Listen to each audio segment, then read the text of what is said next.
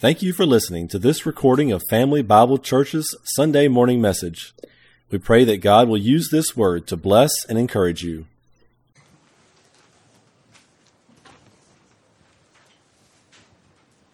So we've been studying the book of Zechariah for slightly over 2 months. This is the next to last quote-unquote installment. Lord willing, next week will be the 10th week, and we'll finish our study of the book of Zechariah. There's some ways that you almost look at it and think, man, I wish we would have taken 20 to 30 weeks to go through this, because there's so much information that's here that we just kind of gloss over. Marcia asked me this morning about a certain section. Are you going to talk about that? And I said, probably not. And it's just, there's so much that you can talk about, so much that you can kind of analyze and try to think, what is this, what is that? And sometimes I think we miss the big point because we're focusing on some details that maybe aren't as important as the fact of what is actually happening. And so the big picture for me of the book of Zechariah is God's zeal for Zion, Yahweh's zeal for Zion. But in that as well then is that he himself, Jehovah himself, Yahweh himself, it says over and over again, Yahweh himself is going to express his love for Zion by coming himself. And as we're going to see today, there is a clear statement about who Jehovah Yahweh is. And so when I talk to Jehovah's Witnesses, when I talk to Mormons, I don't witness from the New Testament. I always witness from the Old Testament. And I start to ask them, who is the Eternal One? Who is that? Because they're going to say it's God. Well, define who God is to you. And they always want to come back to Jehovah for the Jehovah's Witnesses, or to Yahweh, capital L, capital O, capital R, capital D, in your Bibles, as the creator. And so my comment to them is that if I can show you that Jehovah has to be Jesus, will you accept the fact that Jesus is God? Not a God, that he is the God. If you're saying that this entity is the Eternal One, and I can show you unequivocally, not my opinion, but God's Word declares it, what will you do with that? Do you really want to know the truth? God desires all men to be saved and come to the knowledge of the truth. Jesus said you will know the truth, and the truth will set you free. The question is, do you really want to know truth? I don't care about people's opinions. What I want to know is what God's Word says. And I can go back to decisions. I can go back to a time at Woody, and some of you met Woody at family camp. I can go back to Woody's table when he was sitting there with Barry Kortz, who was a missionary from Argentina. And we were sitting there and debating. They weren't debating, I was debating. Creation versus evolution. Because I believed in evolution. Because I was taught evolution. And it had to be. I mean, how could the earth only be so, da-da-da-da-da-da? And I was then told by my mom, who was trying to help me, that the evolution in the Bible could go hand in hand. That's called theistic evolution. It doesn't go hand in hand. It's a lie. That's part of Satan's lie. And I had to sit there and read, and all they had me do was read God's Word. You read it, you tell me what it says. That's my favorite approach in talking to people now. Read God's Word. And so on Friday in my meeting, by the end of it, the one individual laughed and said, well, what part? And she kind of laughed and said, I know, start at verse 1. And because I just want you to read the passage. Read the entire chapter. Tell me what it says. I'm not going to tell you what it says. I want you to tell me what it says. That way you're not saying that I'm trying to convince you of anything. I'm not trying to convince you of anything. I just want you to read God's Word to know the truth. The truth will set you free. So it's so exciting to me when I come to books like this and we get to study it, because in Zechariah, this is one of the books I ultimately will go to. There is such a clear presentation of who Yahweh is. And so as we get into these final chapters, I don't know how you can read it and not understand that Jesus is Yahweh. Yahweh is Jesus. I've said, and if you've been here a while, you've heard, if Jesus isn't Yahweh, I'm not a Christian anymore. I'm not even a biblicist anymore. I'm throwing away the Bible. I'll be a creationist because I've come across that bridge. There is no way, scientifically, mathematically, statistically, there is no way that this existed without someone creating. Make sense? But if Jesus isn't Yahweh, I'm throwing the book away. Because it's all throughout it. It's who he is. It's not a debatable point for me. So every time they come past my house, I'll always go back and I'll check myself out because I want to know the truth. If the Mormons are right, I want to be a Mormon. If Jehovah's Witnesses are right, I want to be a Jehovah's Witness. Do you get it? I mean, I don't care about a label. That's why we're a Bible church. I don't care about a label. I don't want to be a Baptist. I don't want to be a Lutheran. I don't want to be a Catholic. I don't want to be a Presbyterian. I want to be a follower of Yeshua, a follower of Jesus. And you got to ask yourself, as you come into these passages, do you really care about knowing what God teaches and then applying it then to your life? Because that's really where the rubber meets the road. So last week, we got into the fourth word of Yahweh to Zechariah. Zechariah is broken up into 5 words of Yahweh to Zechariah. It speaks 5 times throughout this book. And so last week, we finished up the 4th word of Yahweh. We took 2 weeks to look at that. In that passage, we saw, again, how this concept, and I'm going to come to there and I'll flip back to the other one, again, of how prophecy is kind of, again, it's looking out there, but again, you're only seeing mountaintops, okay? You're seeing big events. You're not seeing all the things that are in between. It doesn't write that way. And so you can see I've kind of moved my arrows a little bit from last week if you were really paying attention, because I said, I got to just do this. This is kind of nuts. Anyway, so here's Zechariah, standing here, and the first thing he sees is Alexander, the coming of Alexander the Great. And God gives him the details there. And again, if you go to the book of Daniel, you go to the book of Isaiah, you go to the book of Ezekiel, there are so much prophecies regarding the coming of Alexander the Great, even though he wasn't even alive, even though Greece wasn't even a nation. The details of his coming and destruction of Tyre is so in such great detail, it's an amazing thing to me. It drives liberals crazy because they think it has to be written after the fact because no one could know that much ahead of time. You're right. No one could. But who can? God. And he declared it to these different prophets so that we would have an unequivocal rendering of the truth of God, so that when you come to these things and you see the truth of his prophecies, that everything else is true. What is going to happen just like what he declared it was going to happen did happen. Does that make sense?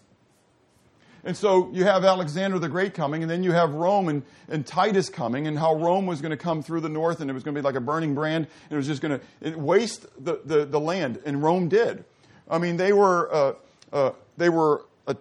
under Roman authority for so long until finally Rome had it with all of their uprisings, and they sent Titus in to just totally destroy the land. And that's when the temple was destroyed in 70 A.D. Okay? And so we read about these things in Zechariah, how these things come, and now prophetically, okay, but we can see where they came the past. Okay? And then we've got the coming of the first coming of Jesus. And it looks like this one is in front of that one, but it's not. This one is actually behind there. And so when you're looking way back to the distance from Zechariah's point of view, the first coming of Christ and the second coming of Christ will kind of blend together. And who knows how God then puts those together. But so Jesus Christ came, but when Jesus Christ came, the Israelites, they were kind of meshing things together, and they were kind of thinking that Jesus was going to come how? A conquering king. But Zechariah declared, remember, this is from just last week, Zechariah declared that when Messiah came, how was he going to come? Lowly, humbly, and riding upon a donkey. And in this, then he's going to finally come again as the conquering king. And so we're going to pick it up in the 5th word now. We're going to pick up that same concept. And see if I can go backwards here. Oh, wrong way. We're going to continue on with that same thought now into that second coming of Christ. But within this concept of his coming, there's going to be this this parenthetical thought, and that is the spiritual restoration, which we're going to look at very briefly today and then pick it up there again next week. Okay?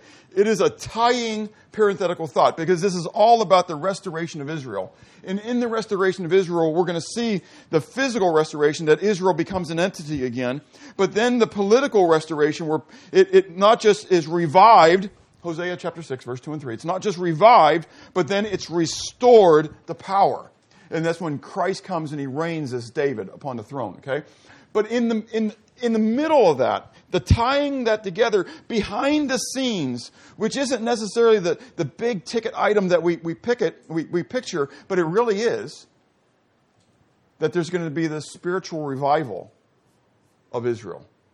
And as we're going to see in a few moments, I say in a moment, but you understand it's really going to be in a few moments, that they will look upon him whom they have pierced. How exciting. And I got to hold on and just jump instead of jumping right to that part because it's so exciting. They're going to look upon him whom they have pierced, and they're going to mourn. They're going to mourn, they're going to cry, and God's going to open up this fountain of cleansing for them. And so we're told by Paul in the book of Romans, and so all Israel will be saved. And you say, how can it be? I don't know how it can be, but God does. How cool is that? Because God is the one who's in control. So, we're going to look then at this restoration of Israel. And the first thing we see, first of all, before we get into this, is still preliminary, is this is all talking about end times. And I had that on that slide and I forgot to mention it. This is all about end times, okay? And how do I know it's end times? How do I know this isn't about during the days of Rome and that kind of stuff? Well, because very clearly how it's written, if you listen to as Chuck was reading us over and over and over again, you hear the word that day, that day, that day, that day. And prophetically, when you go through the different prophets, when they talk about that day or the day of the Lord, which we'll talk about in a moment, it's always referring to the end times. Okay? And so you can see in that day is used 16 times in 44 verses. Now that's chapter 12, chapter 13, chapter 14. So 16 out of 44 verses. Would you say that's kind of occurs a lot? Okay? And so when you study God's Word, it's called inductive Bible study, okay? You study God's Word, you look for recurring themes to help you understand what's happening, right? Okay, so in that day is pretty recurring, okay? And then we're told in chapter 14, verse 1, that day is the day of Yahweh, the day of the Lord, okay? We talk about the day of the Lord a lot, but a lot of times we use the day of the Lord wrongfully. And a couple weeks ago, I referred to Joel in the day of the Lord, how it says, and I was wrong, it's Amos. But in Amos 5, verse 18, we read, "Woe to you who desire the day of Yahweh, for what good is the day of Yahweh to you? It will be a day of darkness and not light. It will be as though a man fled from a lion and a bear met him, or as though he went into the house, leaned his hand on the wall, and a serpent bit him. Is not the day of Yahweh darkness and not light? Is it not very dark with no brightness in it?" Now, is that exactly how you would have described what you're looking forward to? No. What are we looking forward to? When you talk about the day of the Lord, be honest, what are you looking forward to? Say again? Christ's return. And that looks what? Glorious. That looks exciting. You're looking forward to the rapture. Come on, be honest. You're just like the Jews. Okay? You're looking for the conquering king who's coming, and you don't have to worry about anything. As Americans, we are so sheltered. We think we got a pass on persecution. Think of what all around the world. The 1040 window. Do you think Christians there think they got a pass on persecution? But as Americans, we think Jesus is going to come back before we have to be what? We have to struggle at all. I mean, sacrifice. Oh, I sacrifice for Jesus. I give 10% of all that I own to him. Well, okay, not all that I own. I give 10% of what comes in. Well, not really 10%. I give 10% after I pay my taxes. Well, okay, I don't really give 10% of that either. Do you get what I'm saying? We want to talk about how righteous and how we suffer for Jesus, for the name of Jesus. Really?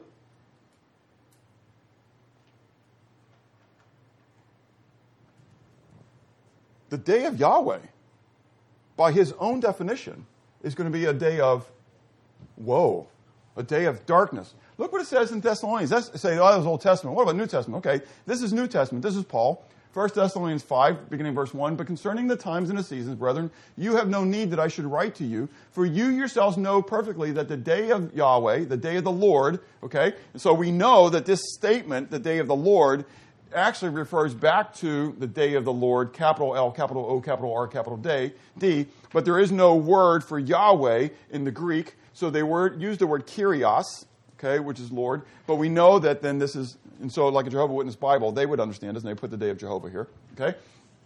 That the day of the Lord so comes as a thief in the night, for when they say, you got to ask yourself the question of, who's they? When they say peace and safety, then sudden destruction comes upon them as labor pains upon a pregnant woman, and they shall not escape. But you, brethren, are not in the darkness, so that this day should overtake you as a thief. You are all sons of light and sons of the day. We are not of the night, nor of the darkness. Therefore, let us not sleep as others do, but let us watch and be sober. So, what does Paul say that the day of Christ's return, if you would, the day of the Lord, will be like? Say again?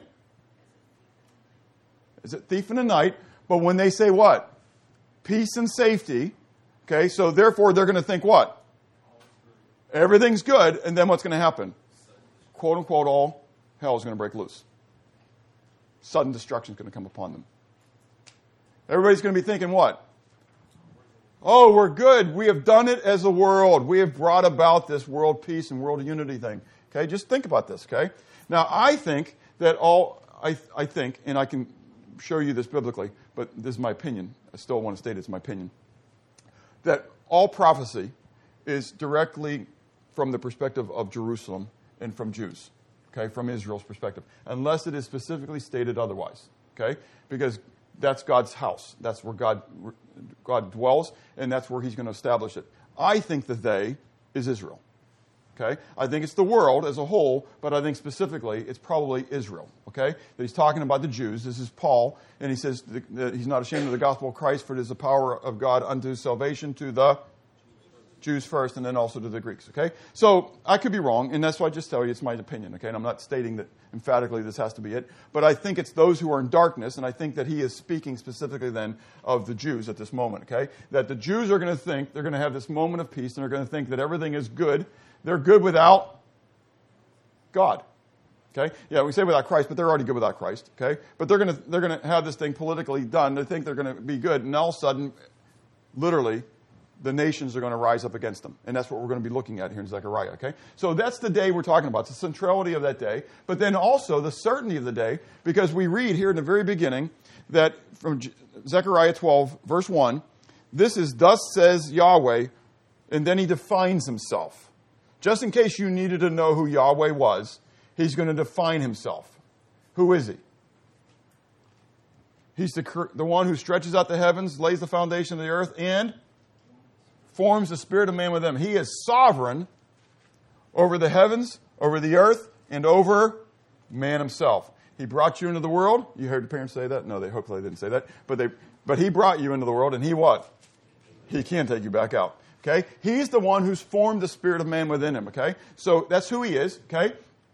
And then the definitiveness of the action, we're told 6 times, it shall come to pass. 14 times, I will. I will. Yahweh says, I will do this. So therefore, there is a certainty that this stuff is going to happen. Okay? This isn't a matter of, well, maybe so, but it's what's going to happen. So we want to go on then to begin this with the physical restoration of Israel. Okay? And this is exciting stuff for me. First of all, there's not a whole lot to teach here other than what do we see?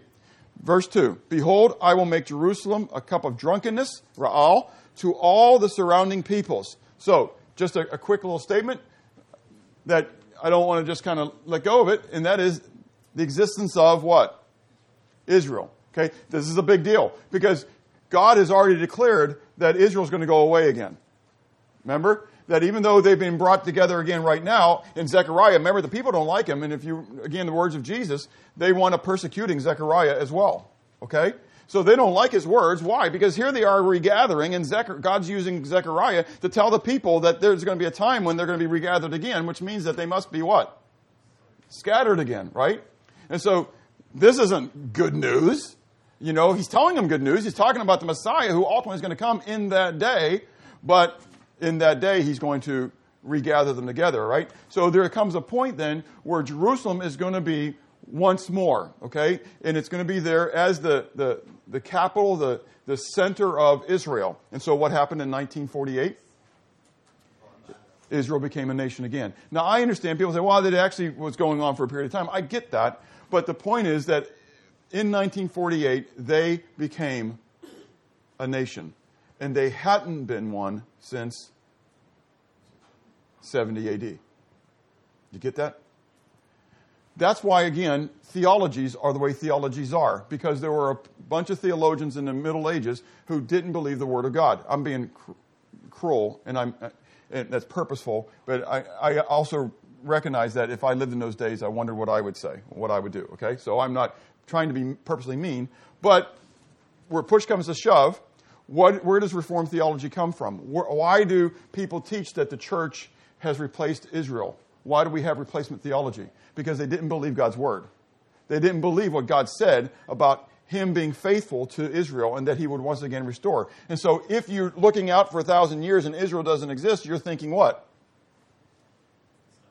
It's not going to. So therefore, God didn't really mean what he said. So therefore, I have to reinvent what God means. Right? So go all the way back to the series on dispensationalism, right? Good morning. You have to decide. Do I really wish you a good morning? Do I really care that you have a good morning? Did I really mean nothing by that? It was just, that's just what you say in the morning. It doesn't really matter. Or did I really say, hey, baby, can you go make the bacon and eggs for me? So if I say good morning to Marcia when we first wake up, she's probably going to hit me, actually. She's going to say, go get your shower. Anyways, quit cussing me out in the morning. It's not 10 o'clock. No, I'm just joking. Anyways, but she has 3 ways to take good morning, doesn't she? It's the same way with the Word of God. I know Gabrielle's saying, no, Dad's right. Anyways, how do you take what God says? I'm going to take it literally, okay? That all this stuff's going to play out. So God says, this is how it's going to be. Israel's going to be in existence one more time. But then you have this, big word, execration, okay? Because it fits, EX. Anyways, but it really defines what Israel's going to be to everybody around them.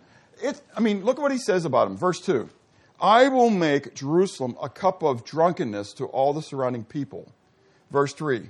It shall happen in that day that I will make Jerusalem a very heavy stone for all people. Israel is going to be a place of turmoil for the entire world. The world, the surrounding peoples, in all peoples. So note the words that are being used there. The surrounding peoples. So I'll make them a cup trembling, all surrounding peoples, and a very heavy stone for all peoples.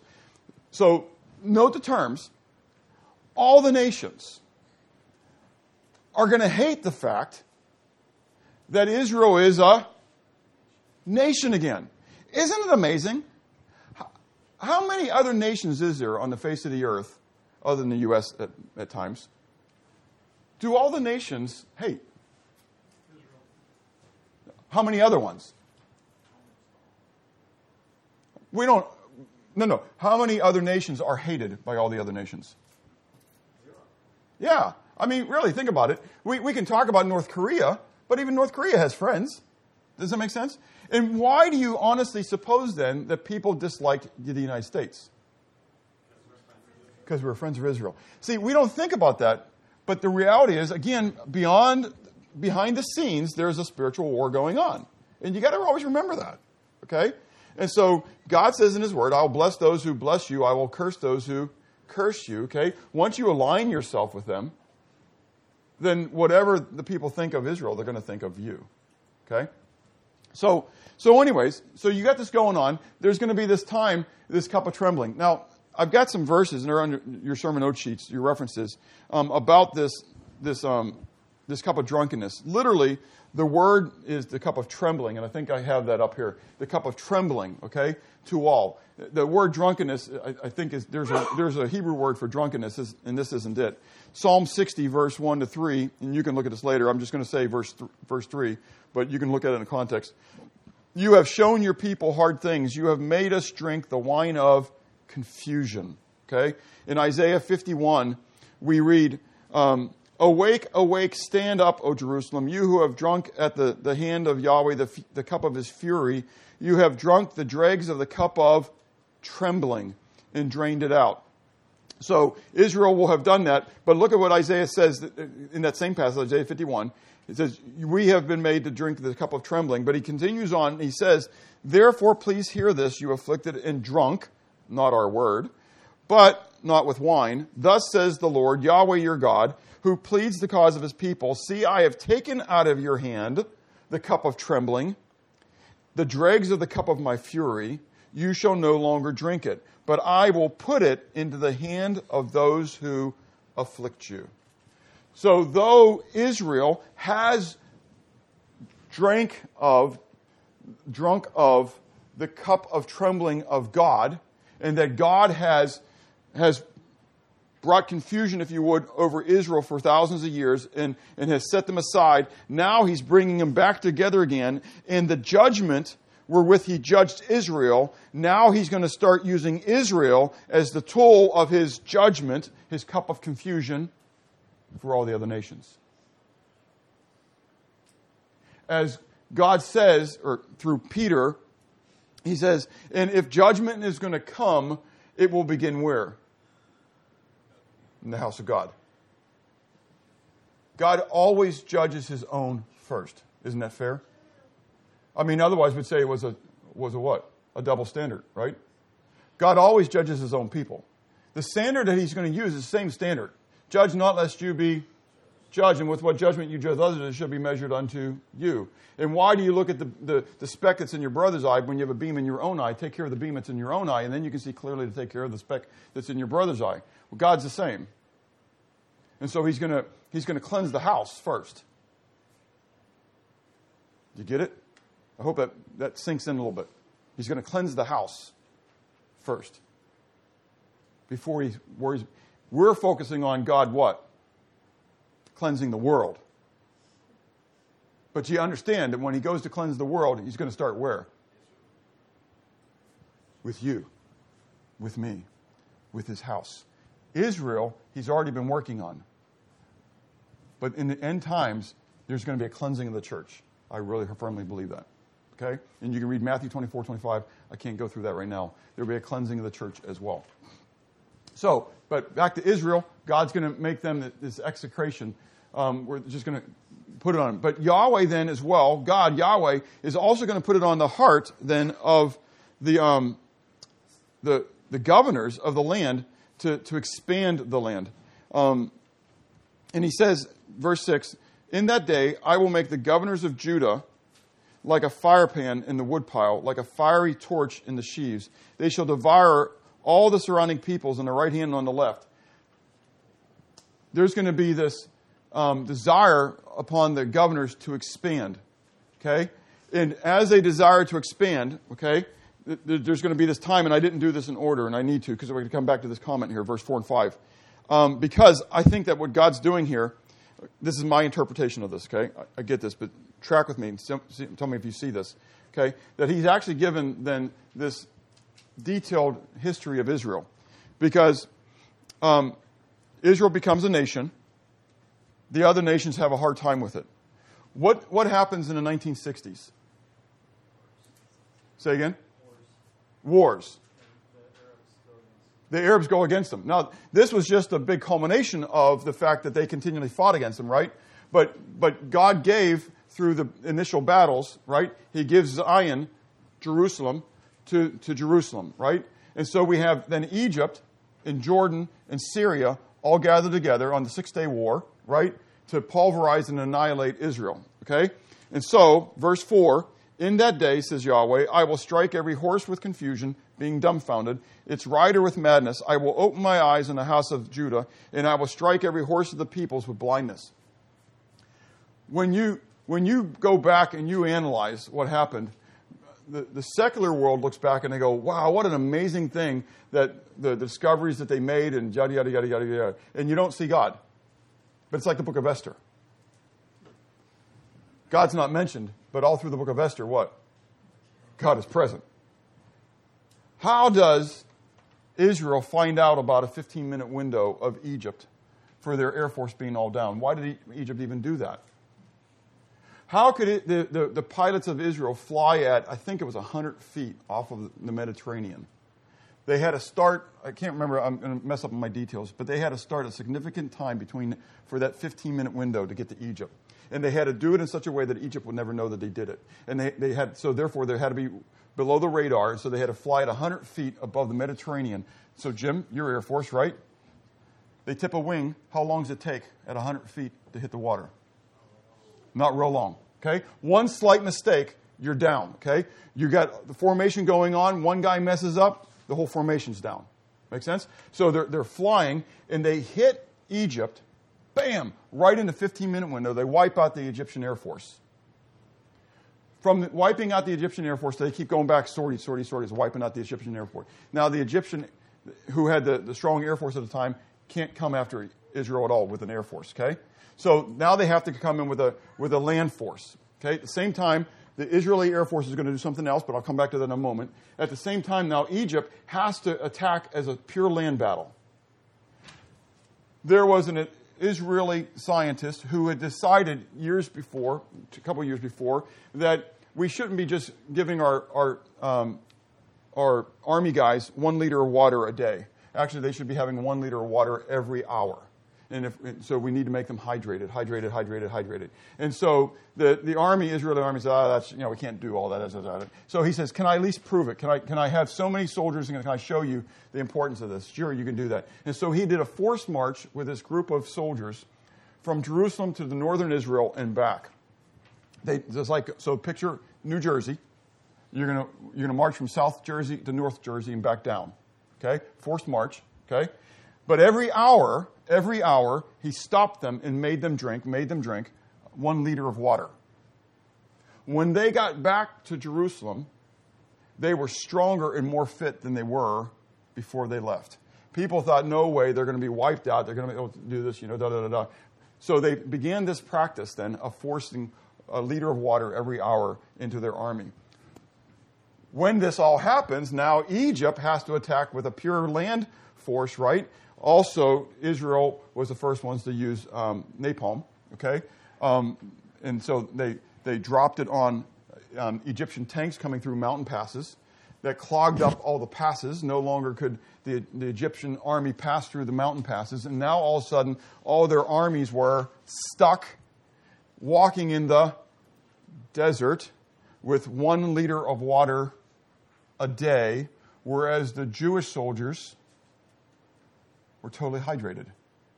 We're told that more Egyptians died in the desert because of dehydration than ever being shot by the Israelis.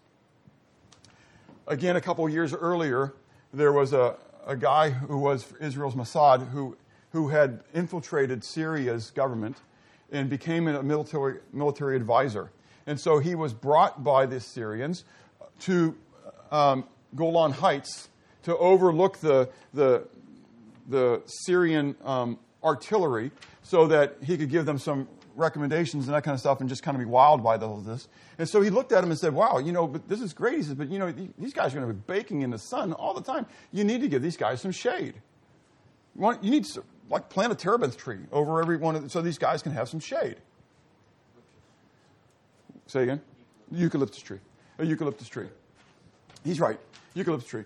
And so they did that. They planted that. Well, a little bit later, this guy was found out as being an operant of Israel, and he was hung on public TV for everybody to see. Ah, ha, ha, ha, we found your spy, and he's dead now. But they never went back to consider the advice that they followed that he gave. And so after the Israeli Air Force wiped out Egypt, do you know what the next thing they did was? They wiped out every eucalyptus tree on Golan Heights. They wiped out every eucalyptus tree on the Golan Heights. Why? That's exactly. They wiped out the artillery of Syria. Amazing. How coincidental is that? And so when you begin to read God's word and you realize the detail that God has placed in here. No, he didn't say, and so there's going to be planes. I mean, could you imagine? It's like John writing the Revelation. You know, you got these locusts who have the head of a lion, and there's stingers that come out the front and the back, and you kind of wonder, are those helicopters, or are those, you know, some of the attack helicopters we've got right now? I mean, how would they describe those things if they saw them? Make sense? So all this is going on. Israel becomes a nation. They become this cup of confusion to the nations. They can't stand them, right? And so, but God now says that He'll come and He will strike the armies. Even though from man's perspective it looks like man is doing it, God told us ahead of time He was going to be the one who does this. And then He will incline the governors to growth. So that Israel, the rulers of Israel, the governors, note they don't have a what? King. Note they don't have a king. What should have Israel wanted to have immediately when they became a nation again? A king. But they don't. God takes that away, and this is that verse 7 thing. I was thinking about that since you asked that question, how that plays in. Look what it says, verse 7. And Yahweh will save the tents of Judah first, so that the glory of the house of David and the glory of the inhabitants of Jerusalem shall not become greater than that of Judah. I think God specifically didn't allow the house of David to rise up at that moment. Why? Say again? Well, they would have expected a king, but that would have been their king.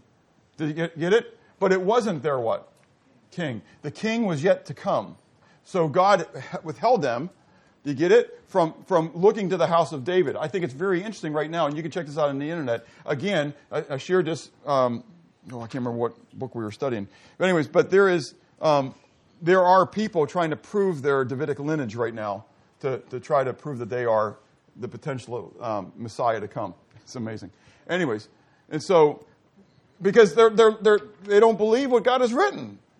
You get it? And so, but God has it all here, so it's really exciting. So anyway, so God works it out, so they have governors, and that these governors will want to expand the territory. What does the expansion of the territory do to the rest of the world, who already can't stand them? Makes them very angry. Now they're really execrated, you know? And so now the whole thing is they want this annihilation, okay? And so, but when it happens, we're told that Yahweh then shall defend the inhabitants, how? By Himself. This is very exciting to me. This is it. I mean, when it comes down to it. Verse 9, and it shall be in that day that I will search diligently required, to destroy all the nations that come against Jerusalem. All the nations that come against Jerusalem. And I will pour on the house of David and on the inhabitants of Jerusalem the spirit of grace and supplication. Then they will look on me. Who's speaking? Yahweh. Specifically. Don't just say God. Specifically, Yahweh. In the Jehovah's Witness Bible still, New World Translation, it says Jehovah. Jehovah speaking. Then they will look upon me whom they have pierced. Well, it doesn't mean that. It means, that when they pierced Jesus, it was like piercing Jehovah. Really? It doesn't say that. It was exactly like that. It was exactly like that. That's exactly what Jehovah is saying. And because He says, then they will look on me. So looking on me really signifies what? A physical thing, doesn't it? I'm looking at you. In my mind's eye, I'm looking at Jehovah, who when Jesus was pierced. Wait. It doesn't say that. You're, again, saying that I don't mean good morning when I say good morning. You're saying, I really mean this, and now all of a sudden we have this big fight going on because I didn't mean what you think I thought I meant. And anyways, we go on, right? And so this is what is stated. Then they will look upon me whom they have pierced. Yes, they will mourn for him as one mourns for his only son, and grieve for him as one grieves for a firstborn. Now, there's two sides of that. I think that's a double-edged sword there. Because Jesus is the what? Called the firstborn. Okay? But the idea there is really more of a description. How would you cry if you only had one son and he died? You would weep bitterly. So the point is, the description of the mourning, if you would, is that it's what? It's a great mourning. They really comprehend what they did. That Jehovah came to the earth Himself. And they what? They killed Him. And their eyes are going to be opened. In this moment, the scales, like Paul, are going to fall off. And they're going to see They're going to see Jesus coming. So go with me to Revelation chapter 19. Revelation 19. This is so exciting. Sorry. Do you got 2 more hours? Anyways.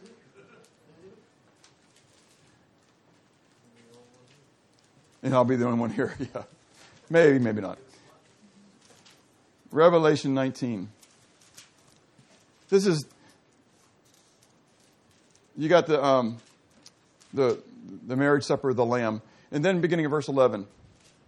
Now I saw heaven opened, and behold a white horse, and he who sat on him was called Faithful and True. In the Hebrew that would be Chesed Nemet. Chesed Nemet. So fun. That's who Yahweh is. Yahweh is Chesed Nemet.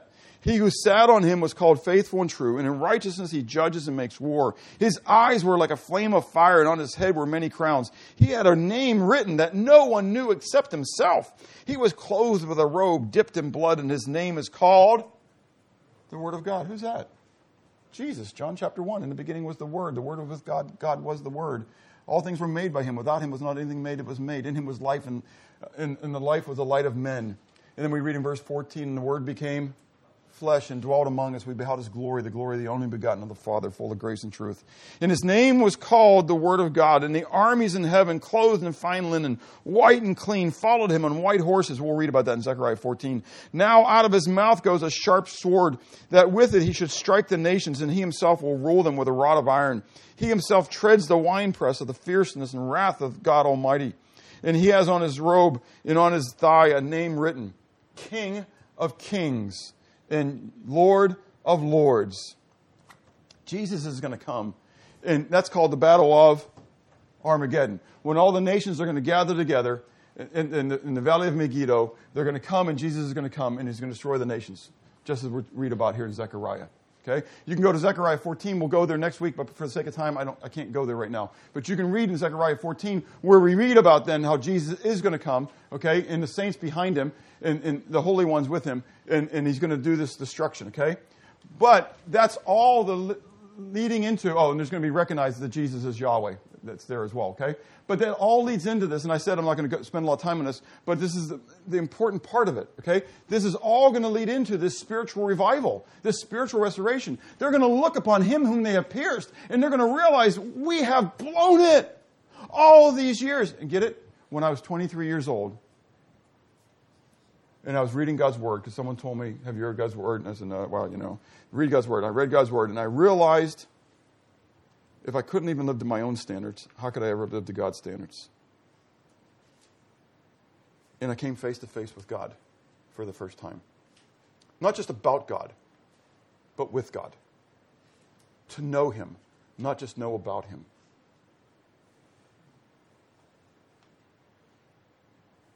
When my eyes were opened, and I understood what Jesus said, this is life eternal, that they may know you, the only true God, and Jesus Christ whom he sent.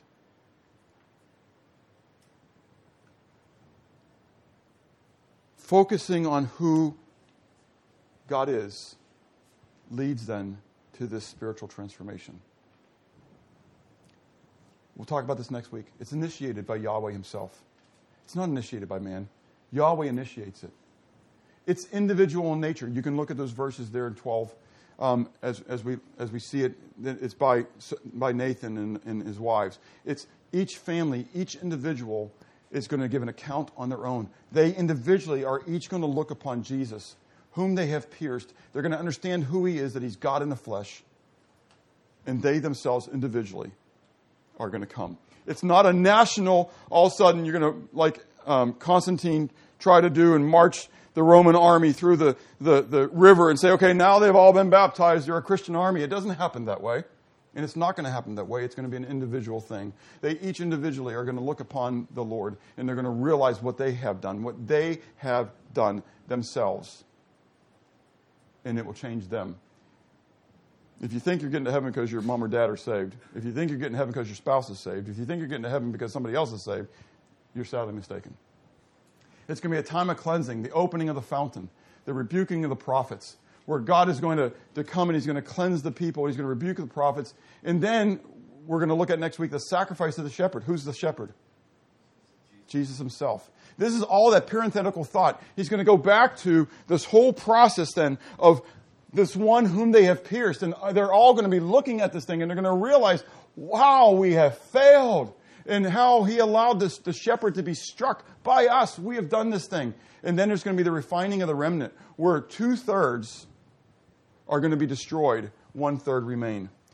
They're going to pass under the rod. You can go back to David. I think I put that on your sermon note sheets. Anyways, to David, what he did with the Ammonites. I think it was the Ammonites. Anyways, where they used a rod, and that's what they did when they took over a nation.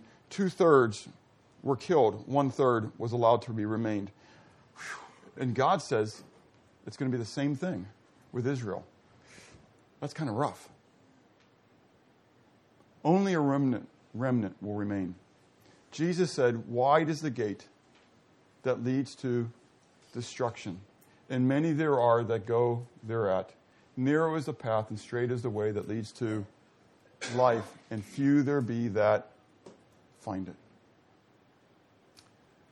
May God allow us to be part of that, not just but part of that few. I don't know your hearts. You don't know mine. I mean, I pray that everybody here is part of that few. But I'm telling you, the day's coming, and it may be today, where Jesus comes back in the clouds. And then it's a whole different world. Do you know him as your Savior? How do you view the return of Israel to the land? Is it prophecy being fulfilled, or is it just a coincidence? This is exciting days we live in as we watch prophecy being fulfilled in our day. Do you believe that Christ will return to establish his kingdom in Jerusalem? He's already established it in the hearts of those who believe, but he's physically going to come and he's going to establish it on the earth. How does the realization of sin in your life affect you? Do you mourn at the disobedience and rejection of God? It's easy to look at somebody else's, but will you honestly look at your own and understand how vile you are before God? Is there a need to change the way you think? That's the word, repent, and therefore change the way you act. Let's pray. Father, thank you for your goodness to us. You are so gracious and so kind. We don't deserve your grace. We deserve your judgment, just as Israel did. And yet, you are faithful to your word. You will never leave us nor forsake us. Man of sorrows, what a name for the Son of God who came. Ruined sinners to reclaim. Hallelujah. What a Savior. God, we thank you that you willingly came, that you willingly were pierced for our transgressions, that you were wounded on our behalf, that we might have fellowship with you. Father, be exalted in our lives. For those who might be here who don't know you, Lord, I pray that you would draw them to yourselves. For those who do know you, Lord, that you would help us to hunger and thirst more and more for you, to reflect you in this world, that others may come to know you. In Christ's name, amen.